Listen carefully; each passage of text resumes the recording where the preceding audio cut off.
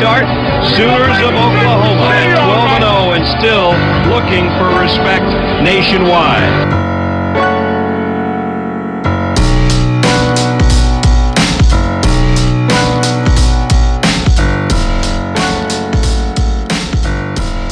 What is going on, Sooner Nation? Thank you all for tuning into another episode, a bowl preview episode of the Barry and Mac Show. As always, myself, Barry, personal trainer, sports performance coach out of Tulsa, and alongside me, former Sooner, 2000 national champ, and got the dub against the Seminoles, Mr. Damian Mackey. How we doing this bowl week, D-Mac? What's going on, brother? Happy holidays to you. Doing well. Playing daddy daycare with the kids, man. They home and got them out. I got my daughter a paint set, so she's painting.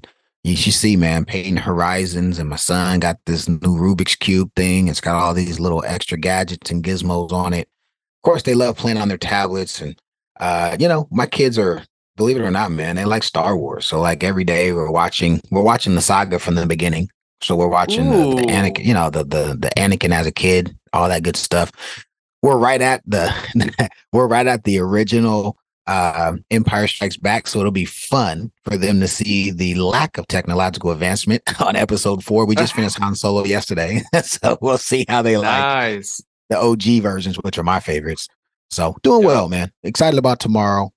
I'm interested to see what we come out there playing like and our energy and all that good stuff. For me, I am anxious about the record. I want us to keep that record. And I just think that in this game, there's a lot of things going against our favor in terms of, players who are leaving and some of their strengths in our areas where we need to improve. So it'll be an interesting game tomorrow to see how we play, what type of energy we come out with. And 21 years later, if we can't, beat that ass again in Florida, this time under, much lower stakes. Yeah, and I'll echo it again. I hope everybody did have a Merry Christmas and a Happy New Year as that comes around. But the Sooners, they're going to be going toe-to-toe with the Florida State Seminoles. OU coming in with a 500 record. As D-Mac said, a chance to have a losing record, but still an opportunity to put one more W on the board. And OU kind of limped into this one, if you will. Florida State's 9-3. The teams feel very, very different. Florida State right now with a 9.5-point spread the last time I took a look. And taking that into account, D-Mac, I want to throw some numbers at you for this season. OU 4-8 against the spread on the year. But here's the big one. 1-6 against the spread against teams with a winning record. What does that say to you? Damn.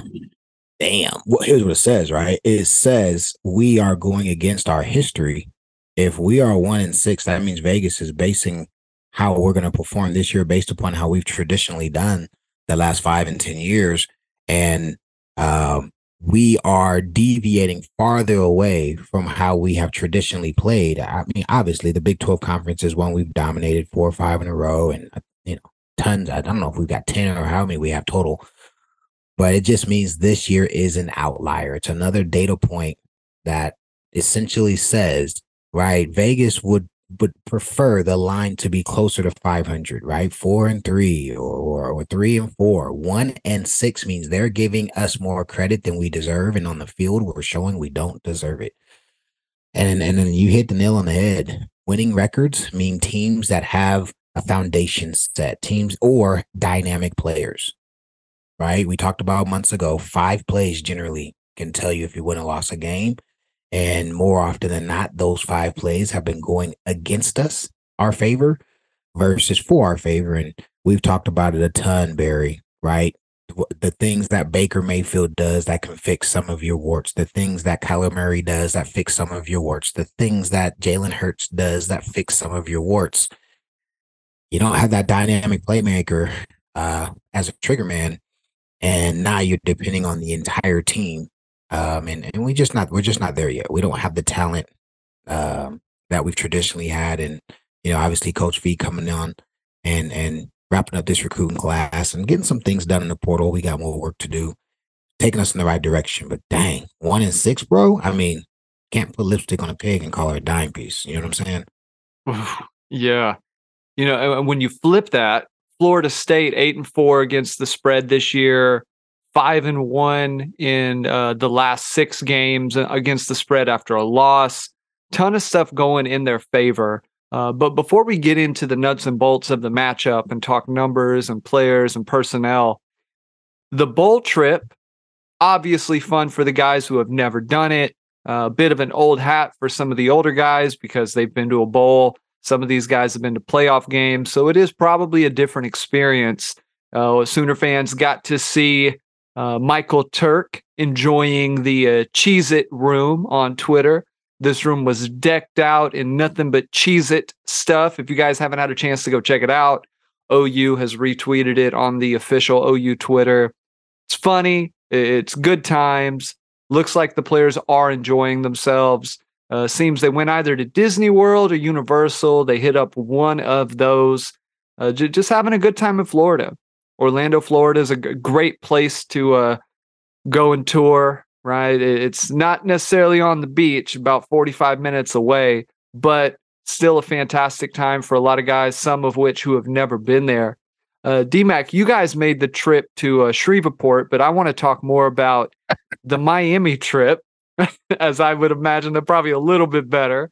Talk a little bit about your bowl experience when you guys went, and it was definitely different stakes, as you alluded to, but you guys still had the chance to have some fun, cut loose a little bit, but then it was about winning the game. Yeah, man. Bowl game. First things first, bowl game just means you get to continue playing football and it delays off season. So just from a psychological standpoint, it's important. I knew bowl prep, especially like I told you, I think about a month ago, I learned quickly that bowl practices were practices that were going to essentially set the initial off-season depth chart going into spring. And maybe some guys aren't smart enough to recognize that, but I'm sure a lot of them, the last 10, 12 days, they've been practicing. And we'll talk about some of the guys we've been hearing things about, but they've been practicing. And there's a very clear, intentional time for puppies and red shirts and third teamers and guys who have been showing signs and promise over the course of the season to have a chance to potentially get plays. And especially with some of the rule changes they've made now where it doesn't count against a red shirt to play, and they've got all these waivers, and some of the new kids are there practicing. I mean, there's a lot of things to look forward to just from on the field additional practice. But then, who hates it's in the month of January, and you're in Miami, you're on the beach, and you're walking around in, you know what I'm saying, swim trunks, and you've got flippity flops on. I'm a slides guy. I'm not the thong, whatever one, saying I don't do the split the toe one. I don't do that one. Yeah. I do the sports slides, and so, you walk in the beach, you got your glasses on, and here's what I would always think about the 98 season, we didn't go to a bowl game. And for some of that time after Thanksgiving break, before school let out, I was in Norman and it was freaking freezing. Like it brought me back to my recruiting visit where I was like, I don't want to be here. Well, the bowl game gives you the reprieve and you're in, I imagine it's 70s. I know Orlando. I was in Orlando about 3 weeks ago and it was untraditionally cold that time we were there. In fact, we missed Disney World because of that. But I know it's not Oklahoma weather, especially knowing what you guys just dealt with the last, over the Christmas, the 23rd to the 26th, right? So those guys, they flew out, I believe, Christmas morning or Christmas afternoon, and they're enjoying the weather. You eat good food. The hospitality rooms are pretty cool. They keep it full of, it's got a lot of junk food. And by the way, this is kind of like one of those ones where Schmitty can't like super, gatekeep. They're going to let you eat some candy because they want to market their stuff. I'm sure everybody there is eating a million Cheez-Its, which by the way, I'm not a huge Cheez-It guy. I'm more of I'm a cracker guy. Give me some Ritz. Give me some. You know what I'm saying? I'd prefer to go to the Ritz bowl game than the Cheez-It bowl game. But no pun intended, they're both pretty cheesy. If you ask me, Oh my God, they're both get pretty out of here. cheesy. But man, they're having a good time, and that's what I enjoy. I remember some of the younger guys, and boy, I don't want to say no names, but listen, I know this is kind of like a PG. You know what I'm saying? Or at least PG-13, but I know some guys who lost. Let's just say I know some guys who lost some things on bowl visits, and they weren't physical things. Oh my God. I had teammates lose certain things, certain values while on bowl visits, or get exposed to new things on bowl visits. By the way, Shreveport is pretty. Anyway, so going to Miami, going to Shreveport, even and Dallas was ridiculous. Holy freaking moly! I wasn't very accustomed to Dallas at that time because I was just moving from Cali, and Roy hadn't gotten to the league, and I hadn't lived there ever. Well, we got introduced to the Dallas nightlife, and it was like, whoa, holy freaking moly! Guys knew some stuff and did some things and went some places. And I let's just say I wanted to keep my per diem checks for things that I thought were more valuable than losing them in 5 minutes. You know what I'm saying? Without gambling. Yep. So I was like, I'm out. I'm not doing that. But plenty of guys did. And the stories I heard were pretty damn good. I'm going to leave it at that because I don't want to get none of my boys in trouble. There you go. Well, man, let's dive into the matchup a little bit. The Sooner team has been much discussed on this podcast all year.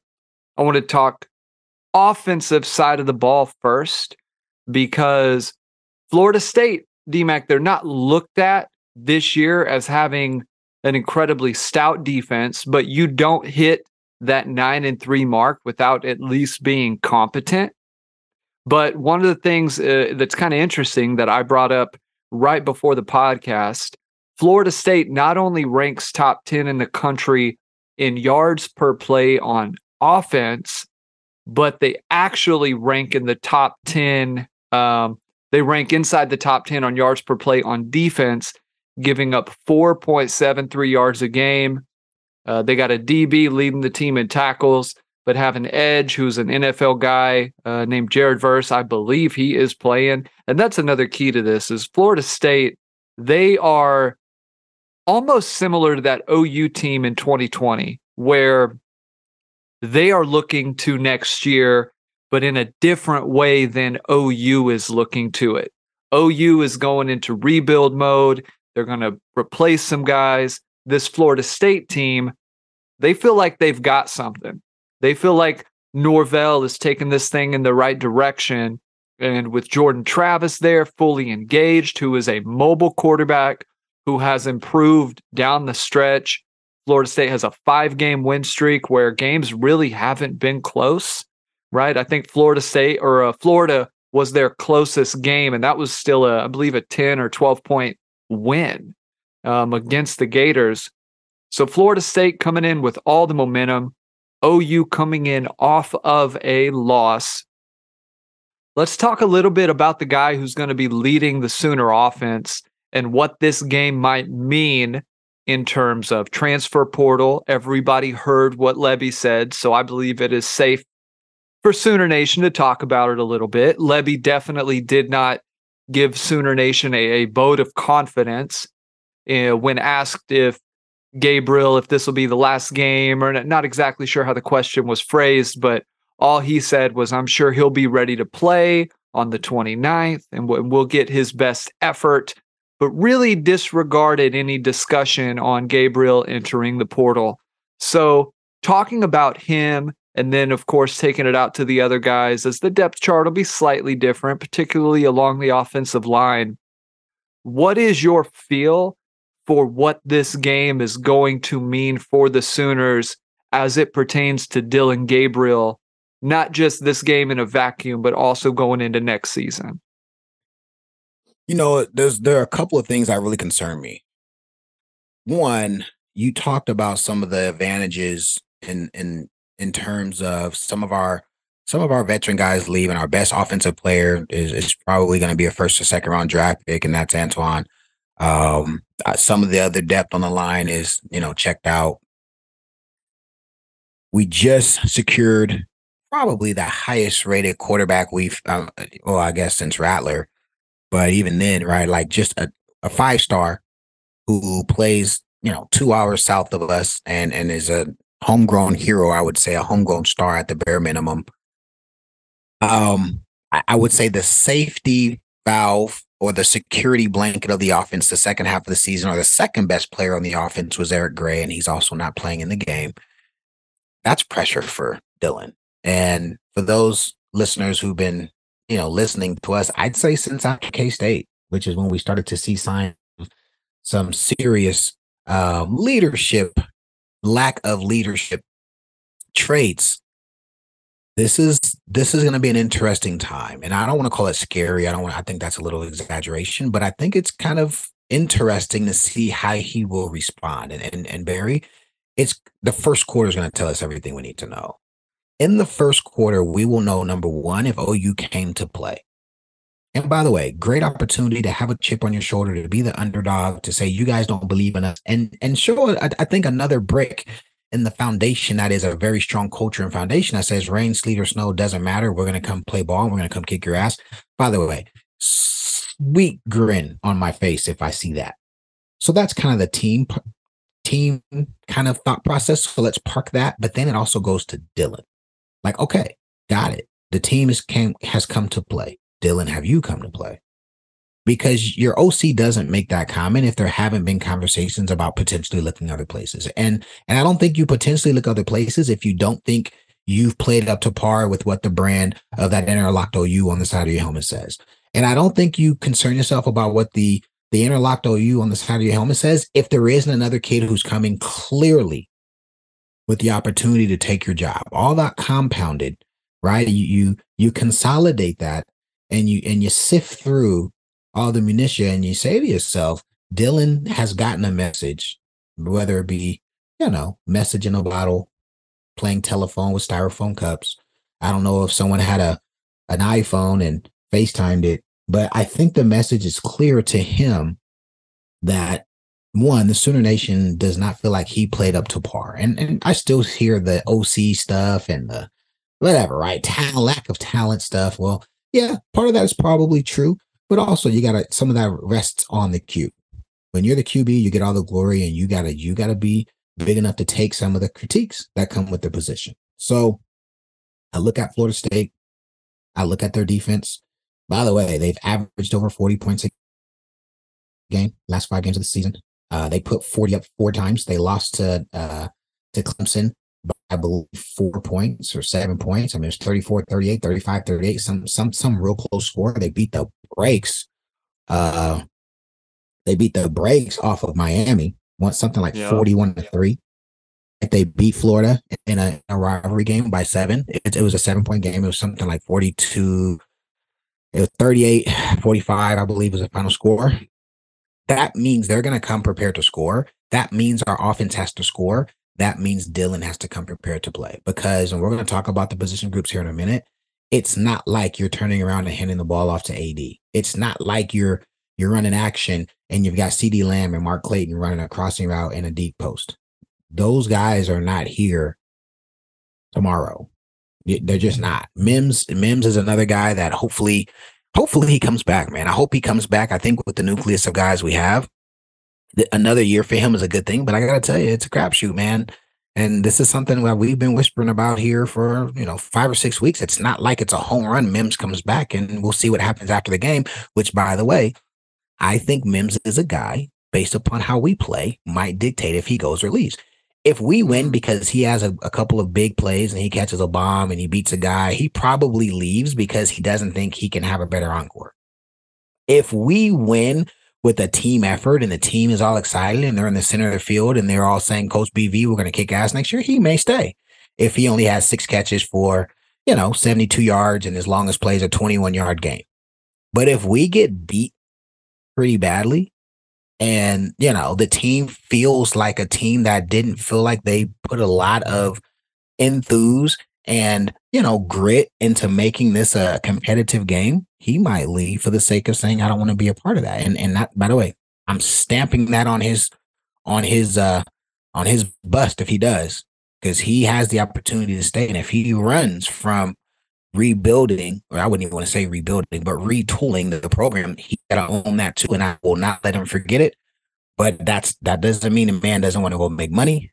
And so I look at those two players, Barry, and I say to myself, Dylan needs to have some confidence at the beginning of the game.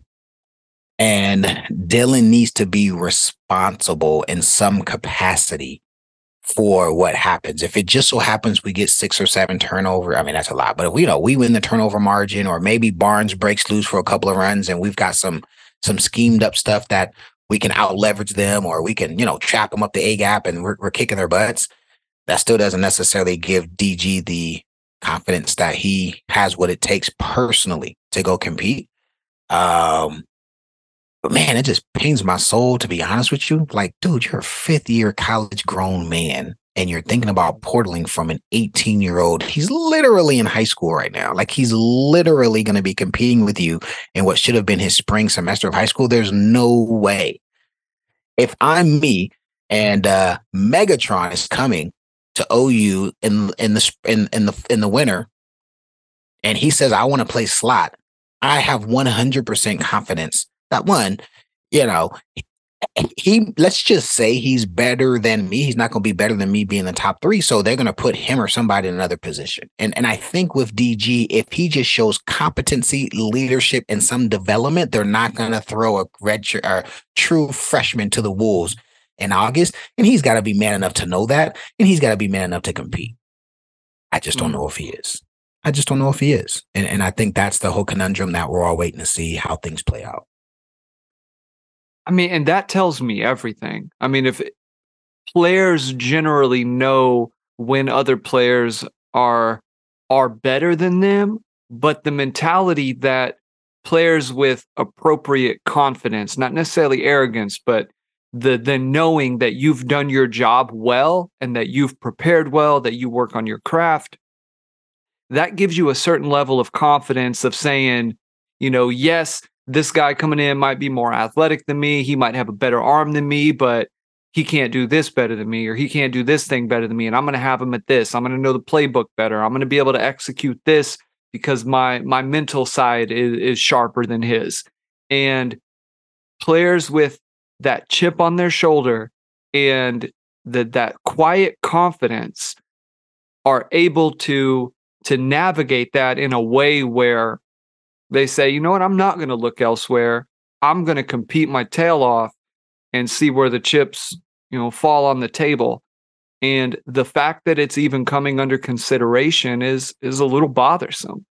I wouldn't say it's unexpected, because I know we've talked about it behind the scenes. We've, heard of a few things here and there, but nothing, substantial. And now this comes out with Levy, of course. I think the most interesting piece of it is that he is a 5th-year senior, that the development he's about maxed out. And to me, we're going to see in this game against an opponent in Florida State who might be a fringe playoff team next year if things go right.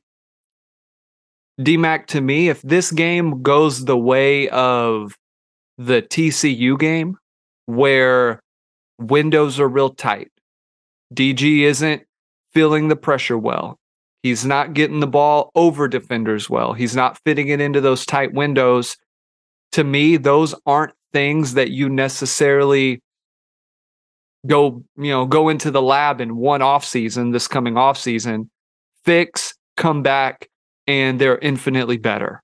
A lot of that is you are showing those attributes early on, and then they are polished as you progress. But rarely does a guy make a jump to, elite Division I playoff contention quarterbacking from where DG is currently playing. And his current quarterbacking level is average to below average against very talented teams, or at least in the Big 12, you can say just talented teams, and slightly above average against the teams that weren't so great this year. And I think that's a fair thing to say. The offensive line's going to be shaken up a little bit. I know Sooner fans going to be happy to see some youngsters out there. I know some guys who have been clamored for. I want to ask you before we move to the defense, though. We've heard a little bit about Nick Anderson. You've alluded to it. He shows up number 2 on the depth chart that I believe KREF put out. What are your thoughts on what you might see from the wide receiver core as it pertains specifically to Anderson? Yeah, first things first, man. Prayers up, right? I'm praying just because of the last name. We just need the young man to stay healthy. Here's what I'm told. He stays healthy. He has the highest ceiling in the room. Nick Anderson has the highest ceiling in the room if he stays healthy.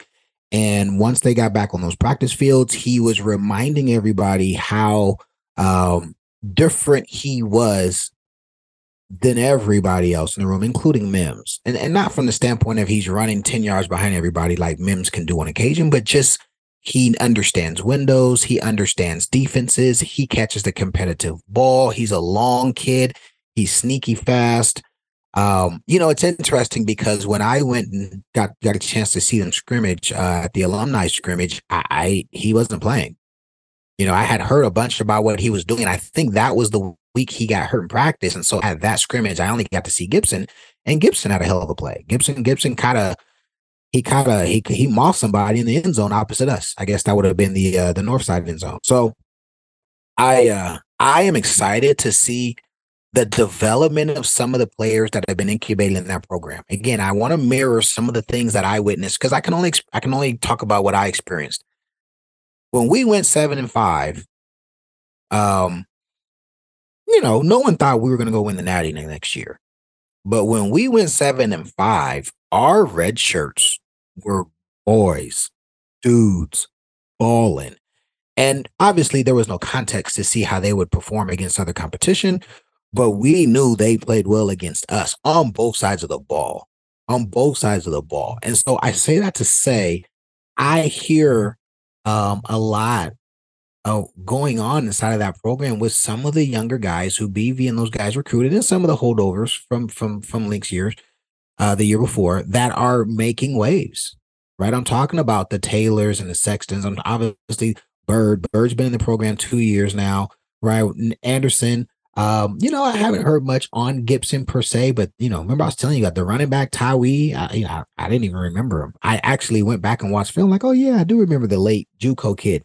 But there's some guys who are chomping at the bit, and it's what I mean by there's going to be an opportunity in the first quarter for us to just see how serious OU is, and it'll be fun, man. I don't want to use interesting. It's going to be fun to see if Anderson comes out and shows us that he has the makings of an alpha.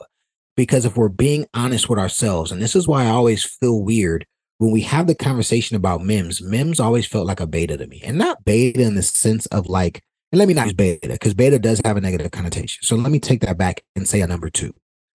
In my opinion, Mims is like a really good number 2. And I think in the right offense in the NFL could be a guy who plays 6-8 years.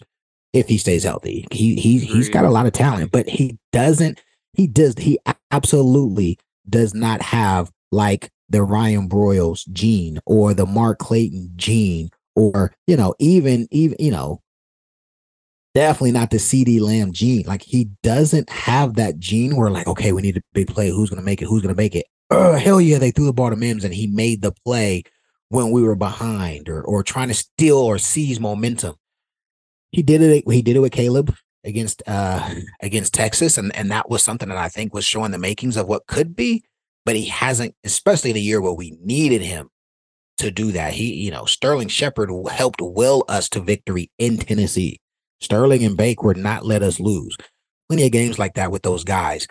I want to say something else before we transition over to, and it goes back to DG, and I'm not trying to pile on him, but at OU, we've seen different skill sets articulate into excellence. And I mean like Heisman caliber excellence, right? I think Bake is probably the best mix of everything. He was athletic enough to beat you. If it was 3rd and 6, he could go get you 8.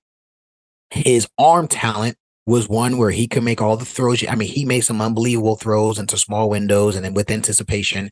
I mean, he was more accurate than Mahomes in college, which is crazy, but he absolutely was. And then, of course, his mind, right? Baker not only had the mind of the X's and O's, but also just a dog, where if he was on your team and he was your quarterback, you loved him. If everybody else hated him. So I would say Baker was the perfect mix. Then you had Kyler, who he was the quickest guy on the field 99% of the time. He had equal or maybe better arm talent, for sure, long arm talent. His long ball was better than Bake's. And he also had a mind. I don't know how much control he had of plays, but he did enough and knew enough of the playbook to get the ball to the guy who he always seemed to find the open guy. And there's something to that, whether it's the old regime or new regime. Jalen Hurts obviously was on the edge of being an athlete, literally a second running back playing quarterback with enough arm talent to keep defenses honest. He's taken it to another level in the NFL. But then I go back to my old quarterback, right? You look at Josh. Josh was 6'1.5". Josh was 218 pounds. Josh ran a 4.89, 4.9, 140. By the way, Josh wasn't like Tom Brady slow. Josh was a decent athlete for quarterback. Go watch film. You'll see it.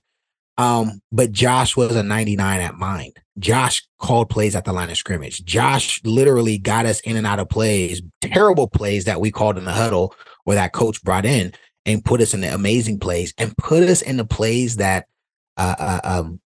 matched his arm talent. Josh knew if we're throwing a fade, he can't wait 4 seconds like DG does and have to throw from the hip. Josh got that ball up early and let us run under it. He was a 4-star general in that regard. And so I say that to say, at the end of the day, DG, like you said, in year 6, I think, or 5 or 6, whatever year this is going to be year 5. We can't use a predictor and say, yeah, all of a sudden he's going to make all these giant leaps and improvements in areas where for 4 years he hasn't shown he can do it. And I honestly think, and just kind of flushing that through my own mind, it's probably a very honest conversation Levy's had with him. And like I said to you, when that conversation came out, it probably is at least semi-mutual. And let me tell you what I think, and this is totally just my own thinking. I haven't talked to anybody, but Barry, I think about it. What do you think Levy's intention was for posting that tweet or for saying that at the media for the media deal? You know what he was doing? You know what I think he was doing? I think he was recruiting quarterbacks considering going into the transfer portal. Yeah. That is a unique scenario where there's a quarterback who says, my main competition, although a 5-star and a kid that if you're in this region of America, you know who he is. He's a household name. But guys, let me tell you, if it were me and if I'm 4 years into the game, Mackey, and I'm healthy and some school recruited AJ Green, right? I'm sorry. And he's coming in as a true freshman and I know what it takes to be a college ball player. I'm going to that school. I'm all good with competing with him, even if he has a different body type, even if he's a 4'3" guy at 6'2", whatever. I'm 5'11" and I'll run a 4'48", and I can run every route in the book, and I can beat every coverage in the book, and I can recognize it pre-snap. Let's play ball. You know what I'm saying? Like, DG has so many things to his advantage. He needs to, I don't know. I can't tell him what he needs to do, but I hope he understands the advantages he has, or maybe he just knows who he is, and maybe his coach knows who he is. And I 100%, and this is just my own presumption, I think Levy lets that out because there is a quarterback at some university near us who is on the fence or on the fence with OU, and that little Easter egg, that little nugget needed to be put there before that quarterback made a decision to go some other place. Because I think best case scenario, would you agree? Best case scenario is Jackson comes in as the 2, has a year to learn under his belt, potentially puts us in a position where our quarterback can play free because we know that Jackson's the second guy and we can run the full offense. But I don't think Levy's ideal situation is Jackson has to come in his very first August. He's basically pushed into starting position versus earning it or being the best guy on the field. So I just want to speak to that because I think there's some things in that need to be unpacked. And I think there's some aspects to DG that although we're not in his mind, there are aspects to the position that, people know what the makeup of a QB is and what makes them transcendent or what makes them special. And in all three regards, athleticism, his mind, and his arm talent, he's probably in a 75 to 83. Would you agree? In most of those categories?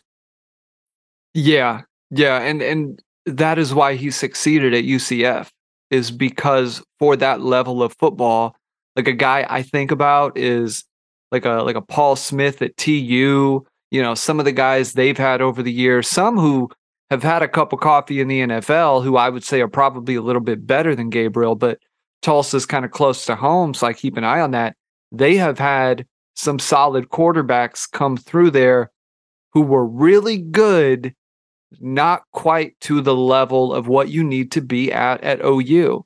And I do think Jackson sitting a year, I know we've talked about him playing, and it isn't even necessarily that I or other Sooner fans want to see that happen.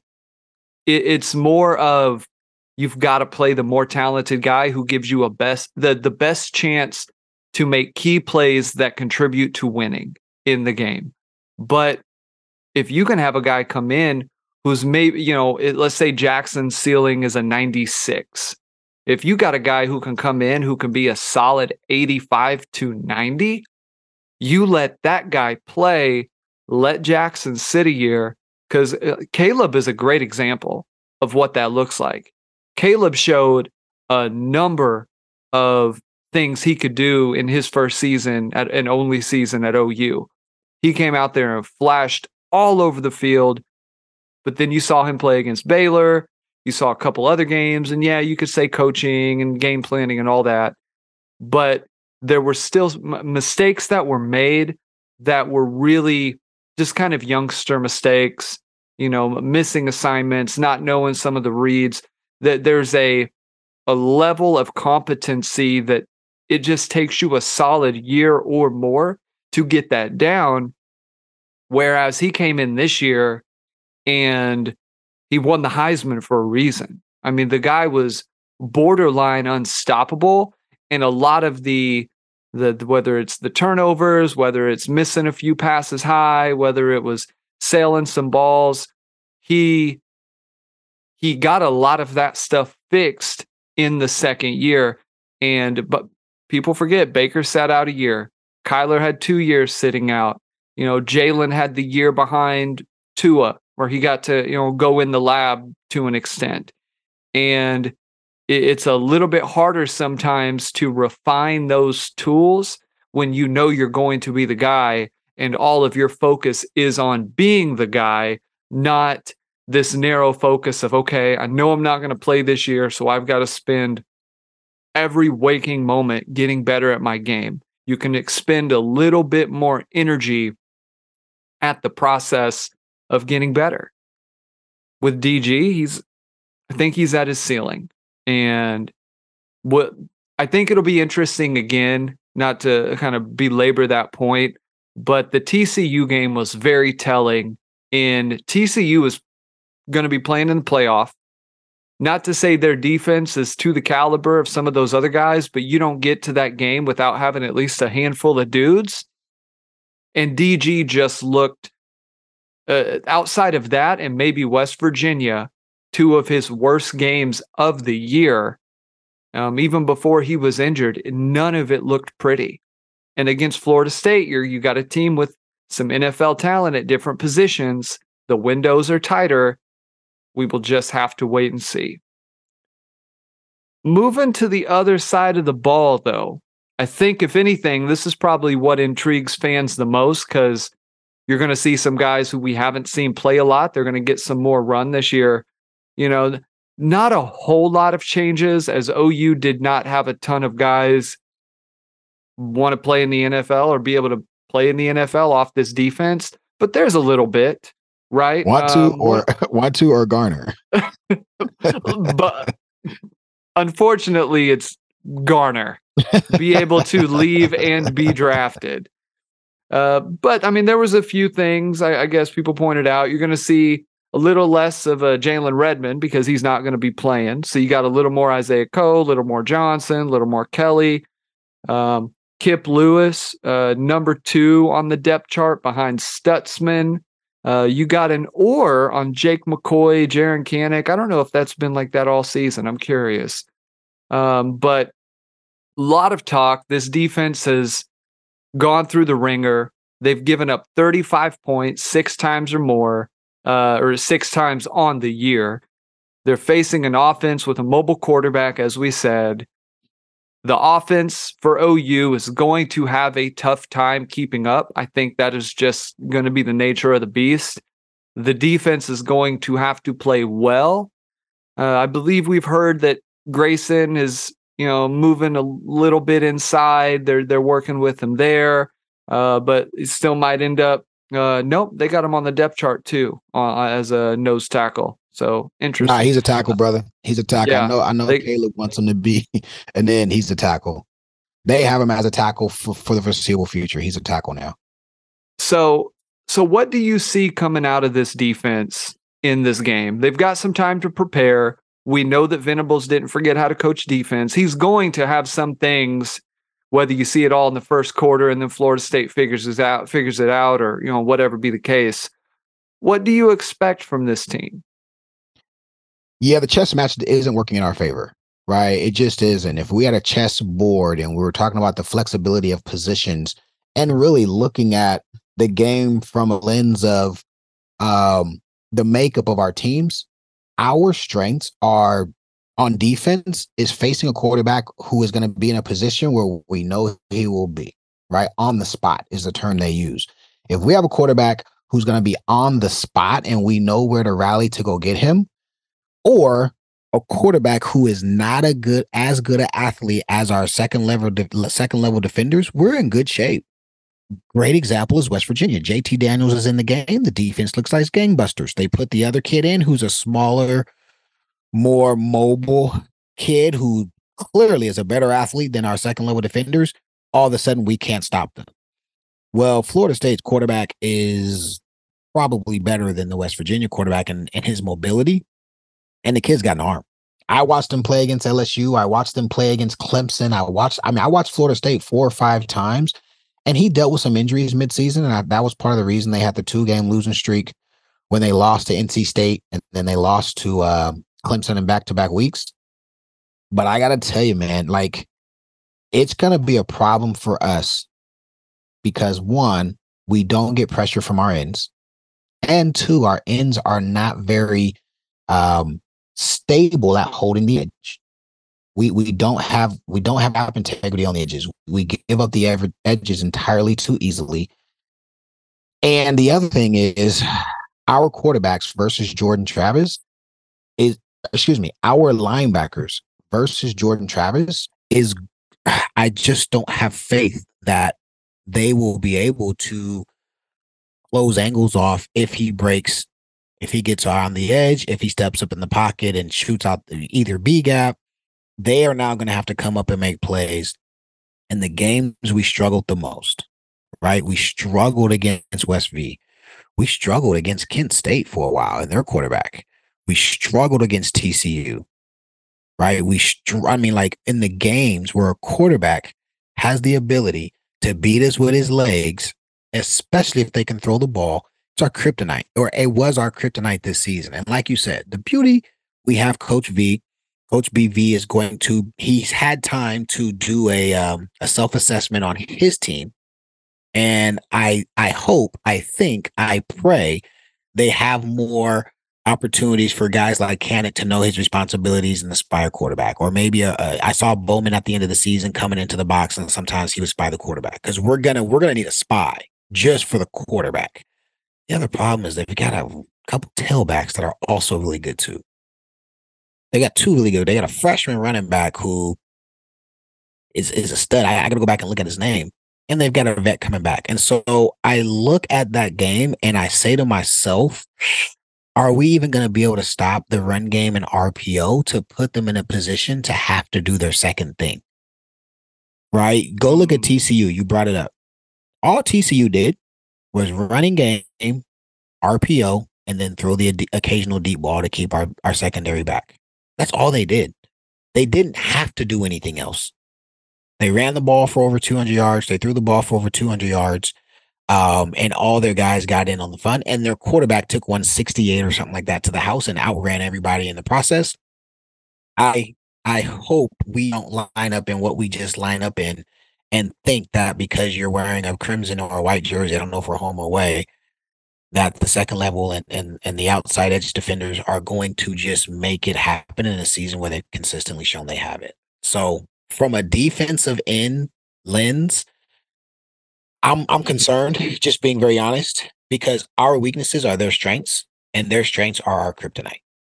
So we are going to need to really come strategically prepared and have done some personnel changes and or switches and or, disguising to kind of screw them up pre-snap or, have somebody coming from different angles and different areas to put pressure on the quarterback or to put pressure on quick game. Because if we don't, what I think he's going to do, Barry, I think he's going to do a bunch of run blitzes.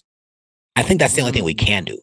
Yeah. We know DU's good coming forward, right? Stuntsman's the best we got on the second level, and he's average.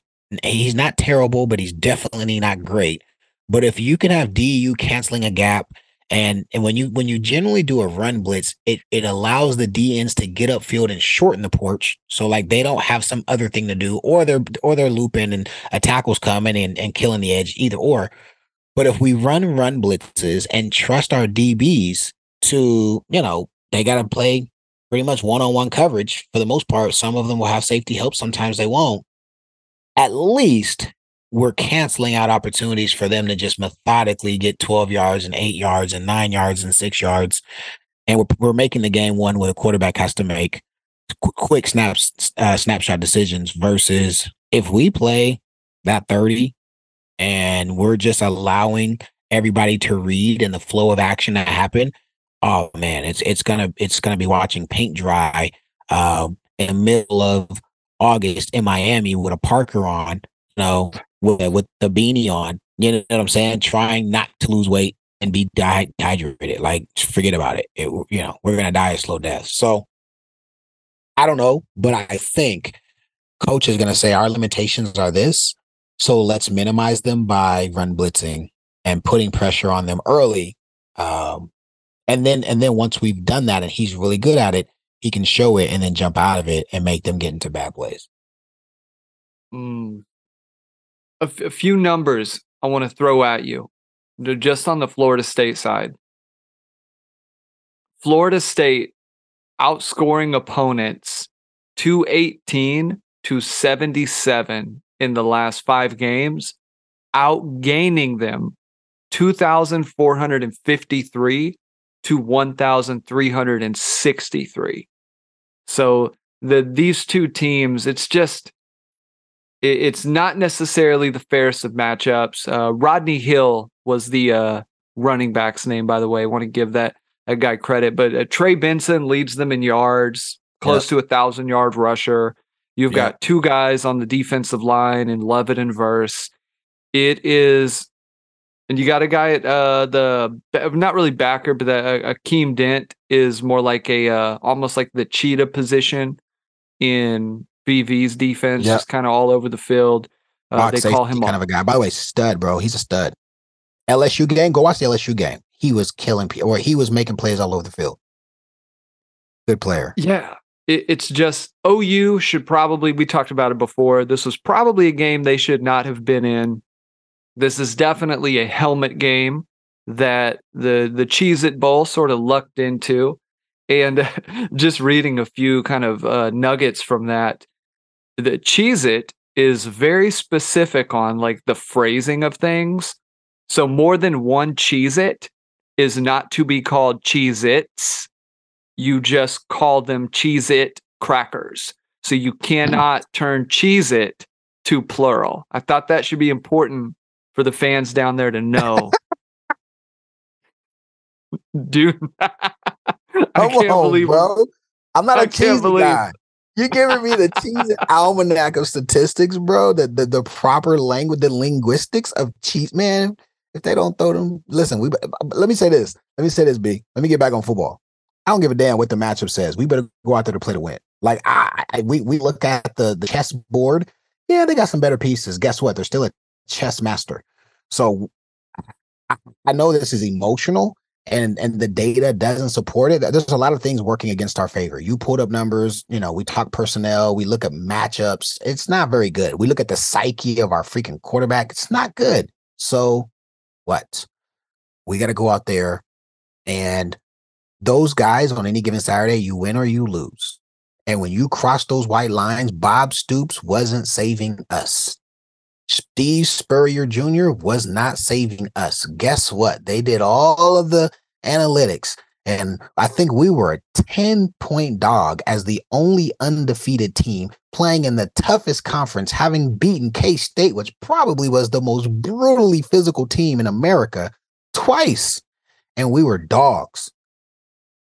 And you know what? They had Javon Walker, and they had Anquan Bolden, and they had Antris Bell, and they had Travis Minor. By the way, everybody talked about Snoop Minnis. Go look at who had better NFL careers. Javon Walker, Antris Bell, and Anquan Bolden have better careers than Snoop Minnis. And they had the Heisman winner, and Travis Minor, and Reynolds at end, and Gibson at safety. And I mean, they have these dudes. Guess what? Excuse my French. I didn't give a fuck. You know what? Y'all got to practice. We got a scheme, and we believe in us. So I am not going to be like, let's wave the white flags in the second quarter and hope that we just show up. And nah, man, y'all boys better go out there and go get this winning season to keep that tradition alive. Tradition is important at OU. And, I wanted to be honest because I like to be honest and keep it a buck, but I also we can't make excuses or ask for permissions at OU. You just can't do it. If we were playing Ohio State tomorrow, guess what? We got to show up and play ball. No one's going to save us. So them boys better go out there, or they going to hear from me. And there's channels for them to hear what my opinion is. There are ways for what I have to say. And I ain't talking about the pod. There are ways that we as alumni have communication with the current players. And Coach V asked me to speak to the team anyway sometime in the offseason, and I will be absolutely bringing it up. They play like some poodles tomorrow. So as you talk about Cheez-Its and the proper linguistics, we got to let our boys know y'all better not punk out. They better play hard and at least play with pride. That's what I'm looking to see. The bowl games, man, you just don't know. It is such a crapshoot. Motivation matters. The OU team that went out and beat Alabama had no business beating that team in 2013, I think it was, man, almost a decade ago, or just about a decade ago. So all that being said, D-Mac, I'm going, if I'm picking the game, picking with the mind and not the heart, I'm saying this is probably an FSU victory. I'm going 38-31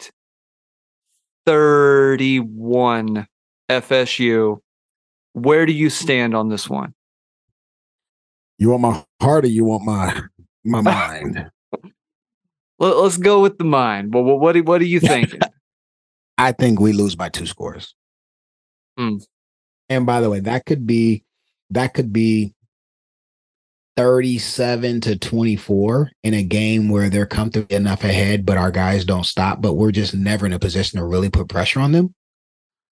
Or it could be 27-10. So I'm just saying my mind tells me from an athletic standpoint, from a psyche standpoint, and here's the other piece, Barry, I'm not playing. But if I heard me say that about us and I was playing, I'd be pissed. Like if I was the player listening to the person me say that, I'd be upset.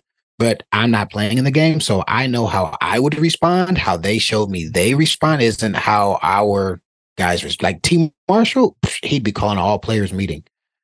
And by the way, we had a meeting about Snoop. By the way, we absolutely spoke about the fact that people said Snoop Minnis ain't playing and da da da. We abso-freaking-lutely had that conversation. And we all decided unanimously we don't give a whoever they lined up. They could have lined Peter Warwick and Charlie Ward up there. We didn't care. Ward done too. That was just our mentality going into that game.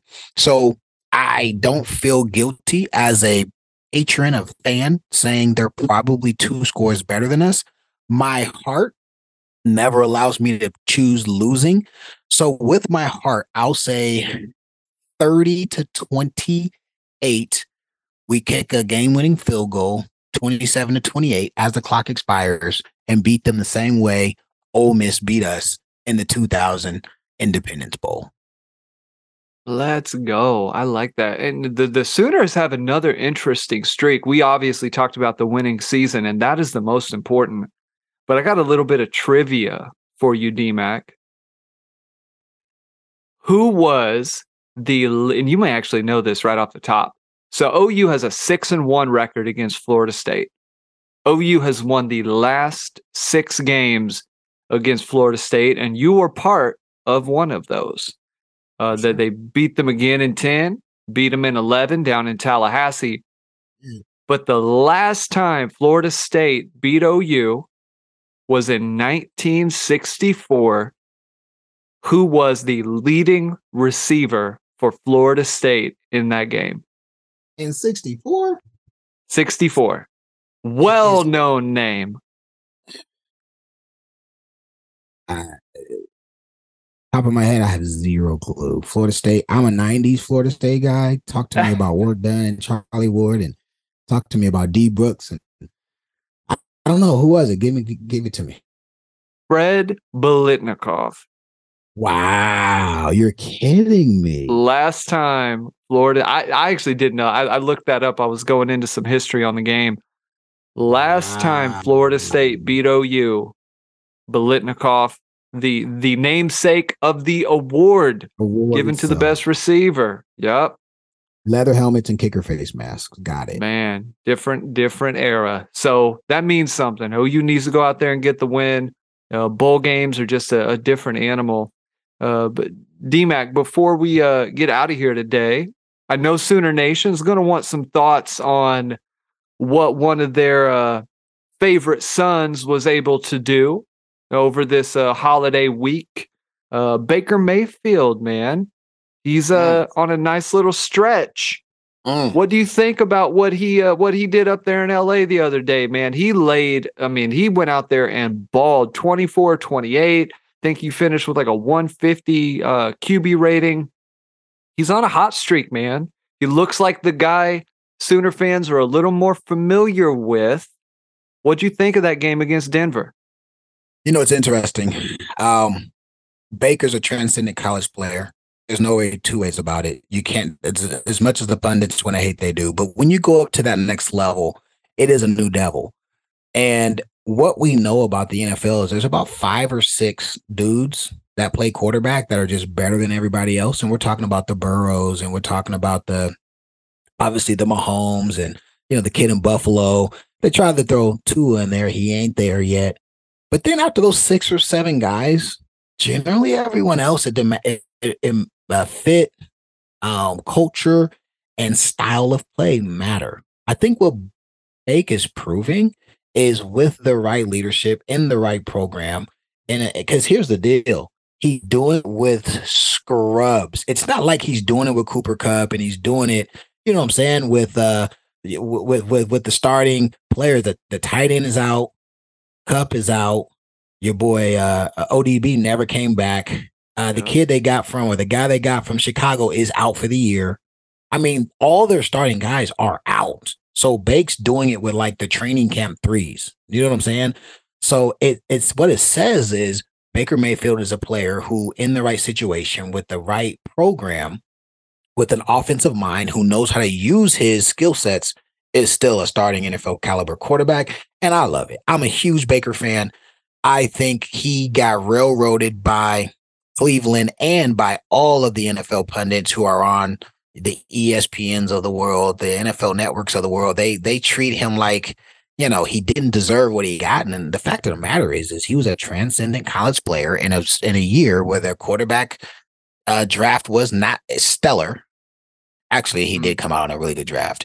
Actually, when you go look at the guys he came in with, he actually came in with Josh. He came in with studs, actually. If you go back and look, he actually did. I think he's Lamar. I think he's Buffalo. Burrow's the year after him. But there's two or three guys in his class alone who are studs, but doesn't take away from the fact that Bake deserves an opportunity, continue to have the chance to start in the NFL, and he's earning it on the field. He's showing that Cleveland was a cesspool. He's showing that Carolina, aside from the Cam Newton with the Rivera days, is a 20-year cesspool as well, and that a program like the Rams is one where a competent quarterback can go be successful. And if he does this for 2 more weeks, if Bake goes out for 2 more weeks, 2 to 3 tugs, 70+% completion percentage, and he's doing it with scrubs, I'm just telling you, Stafford's got a better arm, but Bake's always had a better mind than him. Always. From Georgia through Stafford's time in Detroit to even last year. Stafford is probably a 91 when it comes to his mind. He's going to throw the ball to the other team a couple times. He's going to trust his arm a couple times when he shouldn't. And by the way, Bake's done it too. But Bake is a guy who, if he's in a position where, hey, man, just take what they give you, Bake's going to eat you alive. And it looks like his accuracy is back, which is really good. It's really good to see, because when his accuracy is back, he's a tough player. So looking forward to them winning 2 more games. They're in our division, but we've obviously already won the division. Now we're going for the top 2 or 1 seed in the NFC, talking about the Niners. And it's always good to have a Sooner representing the brand and being successful and doing good things. I'm a huge fan. I want him to continue to kick ass. Yeah, it's been exciting to watch, man. Putting a 50-piece up on Denver. He's got 2 more weeks left to do it. They got the Chargers, and then they've got the Seahawks. So going to be interesting to see how he finishes this thing out. But the game that Sooner fans I know are most interested in is going to be this Cheez-It Bowl. Takes place tomorrow, Thursday, December 29th. It's going to be 4:30. Little weird afternoon kick time. 4:30 Central Standard Time. 5:30 over there on the East Coast for all of our East Coast listeners. We've given you guys the rundown, but D-Mac, any closing thoughts on this thing, man, as the Sooners get ready to go into their final game for Team 128? Wasn't quite the season OU wanted, but there's a chance to at least finish on the winning side of this.